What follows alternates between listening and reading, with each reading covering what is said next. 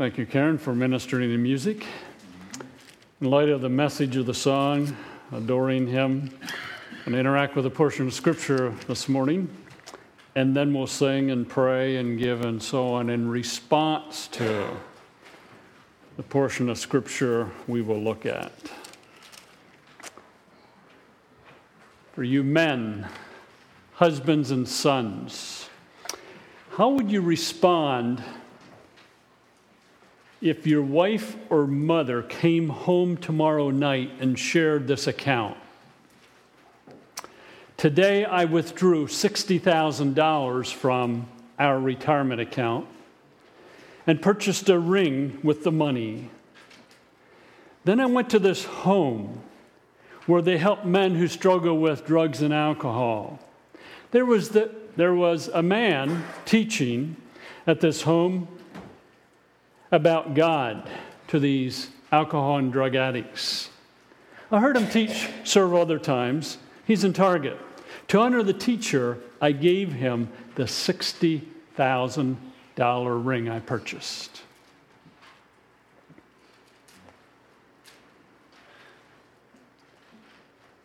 Think about it. How would you respond?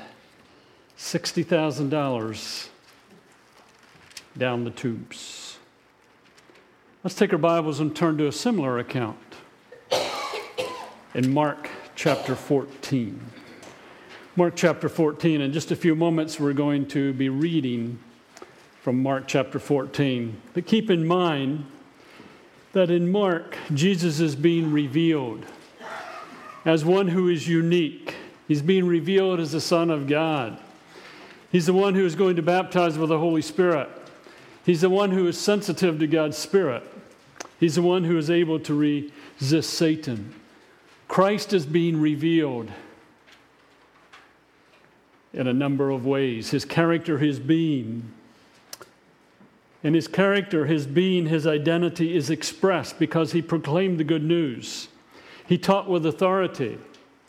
He quieted and cast out an evil spirit. He healed a man with leprosy. He called Levi, a tax collector, to follow him. He's Lord over nature. He could heal a demon-possessed man no one could bind. He raised a girl from the dead and healed a sick woman. He fed 5,000. He laid down the requirements for discipleship. He was willing to suffer to obey his Father. He taught that being a disciple of Christ means to become helplessly dependent. Jesus is worthy of worship and has authority over the temple. Those are some of the things that are being communicated to show that Jesus Christ is unique. He is the Son of God. Let's read together beginning with verse 1 of Mark 14. Now the Passover and the Feast of Unleavened Bread were only 2 days away. And the chief priests and the teachers of the law were looking for some sly way to arrest Jesus and kill him. But not during the feast, they said, or the people may riot. While he was in Bethany, reclining at the table in the home of a man known as Simon the leper, a woman came with an alabaster jar of very expensive perfume, made of pure nard. She broke the jar and poured the perfume on his head. Some of those present were saying indignantly to one another, "Why this waste of perfume? It could have been sold for more than a year's wages and the money given to the poor." And they rebuked her harshly. "Leave her alone," said Jesus. "Why are you bothering her? She has done a beautiful thing to me. The poor you will always have with you, and you can help them at any time. But you will not always have me. She did what she could. She poured perfume in my body beforehand to prepare for my burial. I tell you the truth. Wherever the gospel is preached throughout the world, what she has done will also be told in memory of her." Then Judas Iscariot, one of the 12, went to the chief priests to betray Jesus to them. They were delighted to hear this and promised to give him money. So he watched for an opportunity to hand him over. As we think about this passage, we need to understand that the entire chapter of Mark 14 deals with Jesus being abandoned. In verses 1 through 11, there's preparation for when Jesus will be abandoned. In verses 12 through 26, there's a prediction that he is going to be abandoned. He talks to the 12 and he says, one of you will betray me, the rest of you will deny me. In verses 27 through 31, he talks about Peter and says explicitly, Peter, you're going to deny me. You're going to abandon me. When he's in the Garden of Gethsemane praying, he said to Peter, James, and John, watch with me. And what did they do? They slept. They abandoned him. In verses 43 through 65, he was abandoned by the 11 when he was arrested. They fled. And then he was abandoned by Peter in verses 66 through 72. But in verses 1 through 11, we find Jesus as being anointed. In verses 1 and 2, there's some plans to arrest Jesus because they wanted to kill him. And then in verses 3, that should be 3 through 9, in the middle of plans to arrest Jesus and kill him, there's this account of anointing Jesus with expensive perfume. And then you go back to the betrayal by Judas in verses 10 and 11. Kind of a sandwich deal. They want to kill Jesus. Jesus is anointed, and then plans are made to kill Jesus. Interesting how the passage is made. And it's interesting, too, that Jesus was abandoned by everyone. He died alone. The events in Mark chapter 14 are closely related to those in chapters 11 through 13.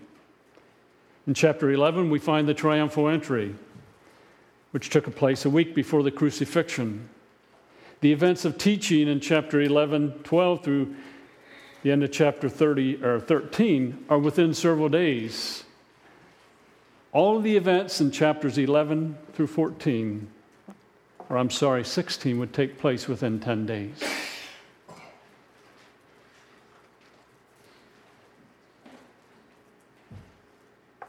We find in verse 1, now the Passover and the Feast of Unleavened Bread were only 2 days away. So what happens? The chief priests and teachers of the law are looking for a sly way to arrest Jesus and kill him. But not during the feast, they said. Now, please understand that the Passover goes back to what happened in the Old Testament when Israel came out of Egypt, the Exodus. And Lord willing, we'll talk about the Passover a little more next week. In conjunction with the Passover, you had the Feast of Unleavened Bread. And the Passover commenced or began the Feast of Unleavened Bread, indicative of the quickness with which the children of Israel left Egypt. And the Feast of Unleavened Bread meant that there could be no leaven in the house. So it's at this point in time, the Passover, the Feast of Unleavened Bread, that the chief priests and teachers of the law were looking for a sly way to kill Jesus. We find that this is an official decision as opposed to a popular decision. And remember that the chief priest, the Pharisees, are out to get Jesus because Jesus spoke clearly against temple worship. And in verse 18 of chapter 11, it says, the chief priests and teachers of the law heard this and began looking for a way to kill him, for they feared him because the whole crowd was amazed at his teaching. They're planning to arrest him, planning to have him killed. It's interesting that the religious people are out to kill Jesus. And it seems religious people were the greatest enemies of Jesus. And down through the halls of time, you will find that some of the greatest enemies of Christianity, of Christ, are religious people. Mormonism, Jehovah's Witnesses, Islam, Hinduism, along with many, many other religions and isms. Nothing new under the sun. They're out to get Jesus. Who's out to get him? The religious people. The word looking for, verse 1 there towards the end, carries with it the idea of trying to gain power over. The word for arrest carries the idea of seizing. They wanted to seize Jesus. Sly carries the idea of they want to do this in a deceptive way with an intent to kill him. The redemption will be brought about at the cross, no less than at the Red Sea. But the cross required the death of the firstborn, just as the Exodus from Egypt required the death of the firstborn. The death of the firstborn of those in Egypt, and the death of an animal for the Jewish people. Jerusalem was where the Passover would take place, the only place where the Passover could take place, where the lamb had to be sacrificed. And we need to understand that it's during the Passover that the religious leaders are talking about, and people would have come to Jerusalem. So Jerusalem was being overflown with all kinds of people. So they say in verse 2, but not during the feast, or the people may riot. So there's this plan to have Jesus killed, and in the midst of this plan to have Jesus killed, what is happening? We find the account of Jesus in Bethany, reclining at a table, being inserted. Bethany was about 2 miles from Jerusalem on the eastern side of the Mount of Olives. It's kind of a base camp for Jesus since he came towards Jerusalem, according to Mark 11:1 and 11:11 and 11:12.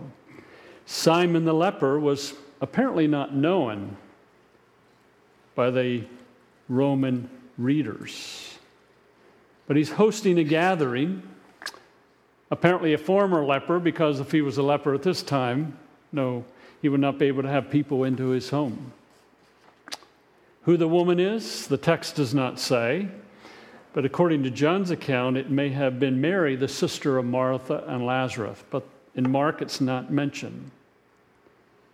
And it's interesting that one of the marks of Jesus says, while he was in Bethany, reclining at the table in the home of a man known as Simon the leper, one of the marks of Jesus was to be in homes.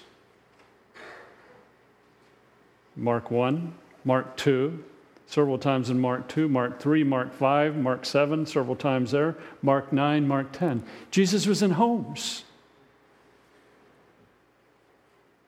Apparently some ministry takes place in homes. But he's in this home, the home of Simon the leper. And remember the character, the identity, the being of Jesus. He is the Son of God. And what does this unnamed woman do? She came with an alabaster jar of very expensive perfume, made of pure nard. She broke the jar and poured the perfume on his head. Now it says very clearly in the text, very expensive perfume. And when people responded, they said, this is a year's wages or more. And the reason I used the 40 to 60,000 earlier was, let's just say that someone earns 40 to 60,000 nowadays. A year's wages being poured out on Jesus.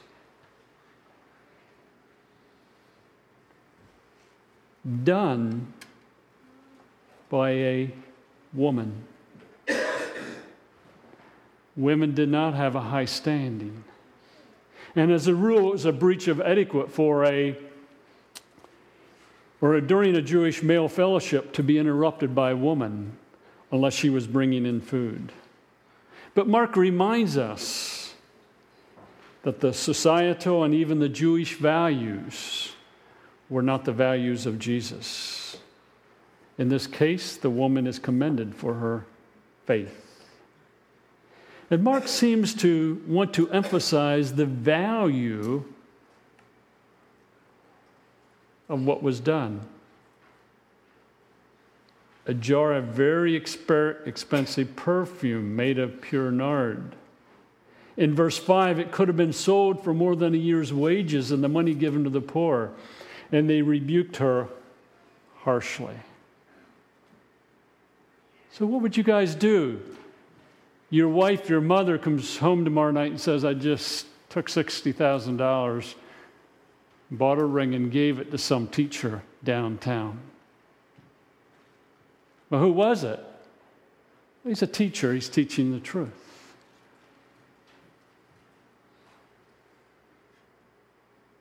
The text does not tell us, where it came from, but it was apparently in the family. And she anoints him.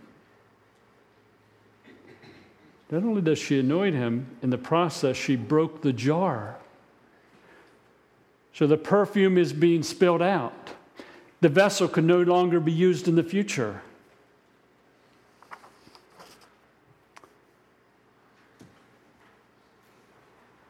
And some present were saying indignantly to one another, can you hear them? Why this waste of perfume? It could have been sold for more than a year's wages and the money given to the poor.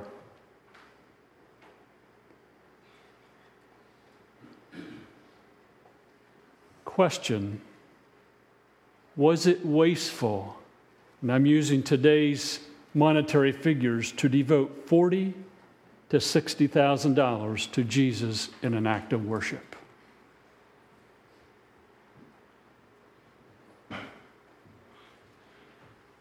Why this waste of perfume? Is it wasteful to use perfume on Jesus in preparation for his death? See, it could have been sold, they said, for more than a year's wages. That's human opinion. Even the religious community struggles with costly sacrifice for Christ.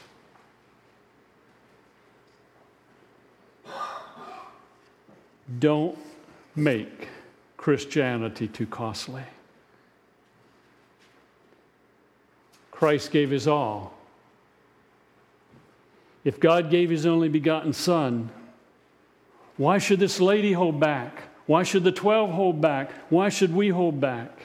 Remember what Jesus said about the widow's offering in Mark 12, 41 through 44, who gave the 2 small coins that she gave from what she had. God demanded costly items in the Old Testament. First fruits, a perfect lamb, perfect livestock, year-old, prime. God and Jesus are worth costly worship. Remember that Mark's point, presented in the Gospel of Mark, is the identity, the character, the being of Jesus. The one who poured the perfume out in the context of Mark 14 seems to have grasped the identity, the being, the character of Jesus. He is worth a costly perfume in preparation for his death. The rest didn't grasp that. And apparently the 12 are involved in rebuking Jesus, or rebuking the lady. They didn't grasp his identity, his character, his being. It seems one's willingness to give to Christ in costly ways is directly related to one's understanding of his character, his identity, his being. We today emphasize young people know what they believe, or should know, why they believe. I don't doubt that 1 minute. But I think even deeper in that is not why they believe, but who they believe. Are they convinced that Jesus is the Son of God, the perfect Lamb of God, and so on? Consider the impact of this on the Roman churches. They read or they hear Mark 11, this lady poured out expensive perfume on Jesus. He must be who he claimed to be. John died last night. Lorraine's slated for tonight to die at the hands of Nero. It's worth it because this lady poured expensive perfume on Jesus. She knew who he was. We know who he was. It's okay. We're willing to die for him. But they rebuked the woman harshly. The idea of rebuking harshly is to be agitated. That's indignation. They really are getting on this woman's case. They're agitated. They're frustrated.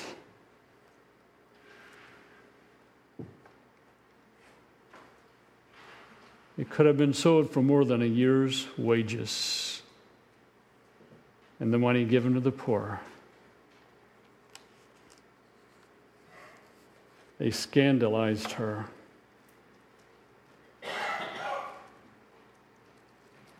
Stop and think about it. Someone gets an education. They spend 4 years in college. They go to medical school, and they spend how many years in medical school? And someone comes up and says, what are you going to do with your life? I'm going to a remote village in Papua New Guinea, and I'm going to devote my life to that village to share Jesus through the medical realm. My, what a waste of such talent.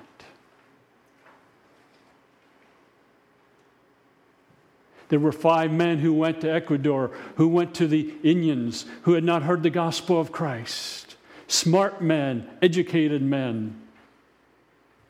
My, what a waste to invest their life in a bunch of people that will kill.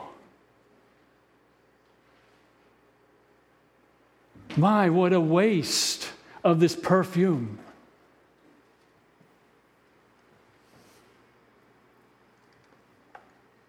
The response was not only demeaning to the woman, but also demeaning to Jesus, whom they regarded as unworthy of such extravagance. Stop and think about it. Jesus is not worth such extravagance. But the woman recognized who he was. What is Jesus' response? What's the divine perspective? Leave her alone, said Jesus. Why are you bothering her? She has done a beautiful thing to me. The poor you always have with you, and you can help them anytime you want, but you will not always have me. She did what she could. She poured perfume in my body beforehand to prepare for my burial. I tell you the truth. Wherever the gospel is preached throughout the world, what she has done will also be told in memory of her. Jesus doesn't enter into a debate with the disciples about the virtues of charitable giving. Rather, he defends the person.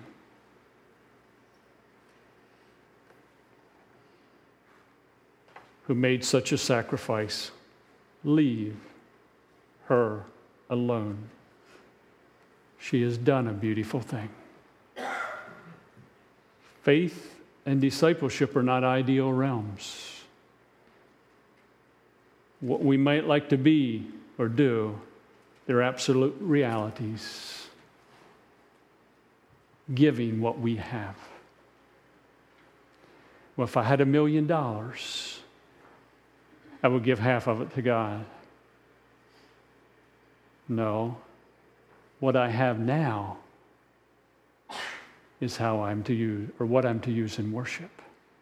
She used what she had, as did the woman who had the 2 mites, in worship of God.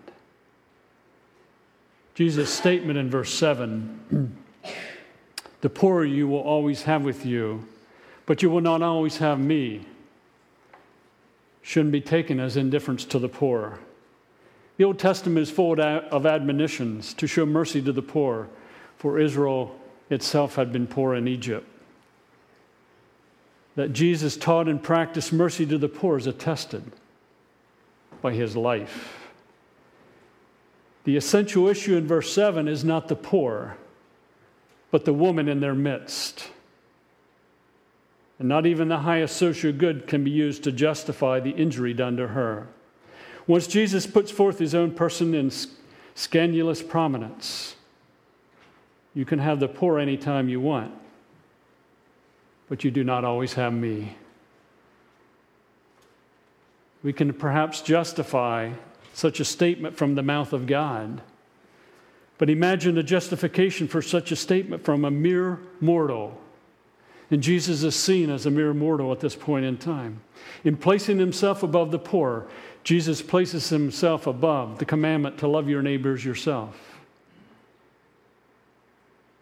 But with the unassuming pretentiousness, Jesus asserts his priority to all other goods. The value of a gift signals the value of the person to whom it is given. The extravagance of the woman shows that she alone understands Jesus' immeasurable worth. Probably some of the 12 are rebuking her harshly. Jesus said, "Don't knock her. You'll have the poor among you all the time, but you won't always have me."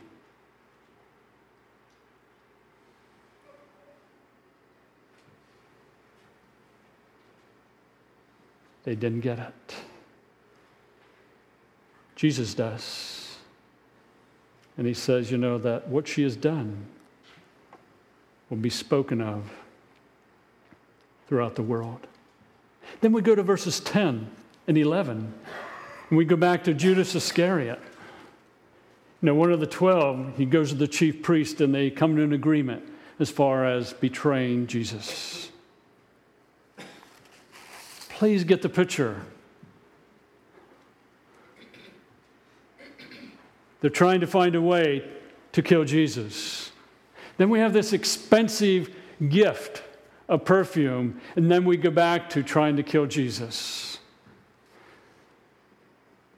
Money, money, money. And in the center, we have tons of money, over a year's worth of wages.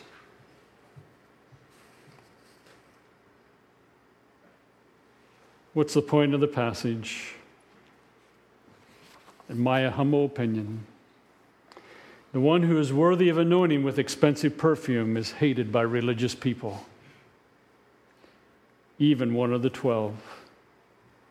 Thus, the Roman believers should not be surprised at the persecution they face. The sacrifice of their lives is a wonderful perfume to the Son of God.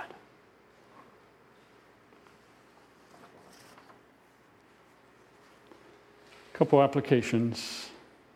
Religious people will be some of the greatest enemies of those who follow Christ. Christ suffered. The 12 suffered. The Roman believers suffered. Why should we be surprised if we suffer?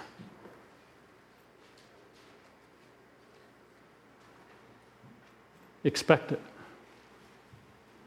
Jesus ministered frequently in homes. Should we seek to be in the homes of unbelievers in our community and invite them into our homes? Jesus is in the homes of people over and over again. Maybe we ought to do the same. Jesus delights in expensive, total giving to him. But the world at large and the religious community has problems with total, complete, costly giving to Christ, whether money or one's possessions or oneself. Let's not focus on what we might desire to give, but what we presently have. Most people will not understand those who give in a costly manner.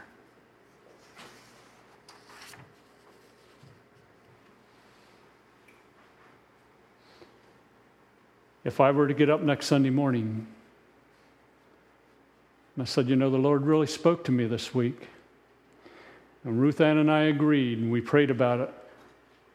We took all our money out of our retirement to give to this cause for the furtherance of the gospel. How many here would say, has he gone wacko?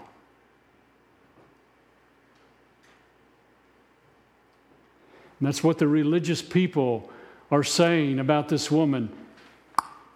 She's gone wacko because she gave in a costly way.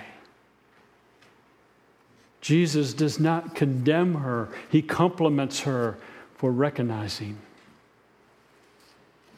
what she recognized about him. Christ and obeying him can be costly. Since 2010, an estimated 11,500 Christians have been killed in Nigeria for their faith.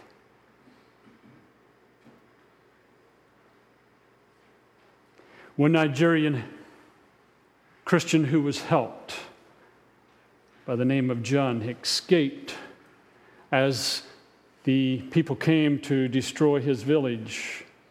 He fled to Cameroon with his family. And due to needing some help with his family, he went back home to get some of the cattle that were left. And while there, the enemy saw him,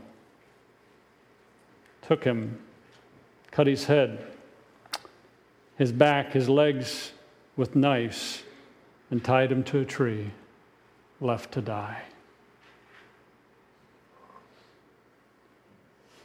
He understood.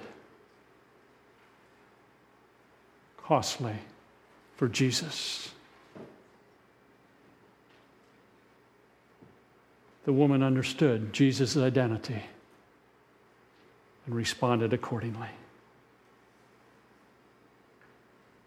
D.A. Carson says in his book, in the book of Philippians, and I quote, "I would like to buy about $3 worth of the gospel, please. Not too much, just enough to make me happy, but not so much that I get addicted. I don't want so much gospel that I learn to really hate covetousness and lust. I certainly don't want so much that I start to love my enemies, cherish self-denial, and contemplate missionary service in some alien culture. I want ecstasy, not repentance. I want transcendence, not transformation. I want to be cherished by some nice, forgiving, broad-minded people, but I myself don't want to love those from different races, especially if they smell. I would like enough gospel to make my family secure and my children well-behaved, but not so much that I might find my ambitions redirected or my giving greatly enlarged.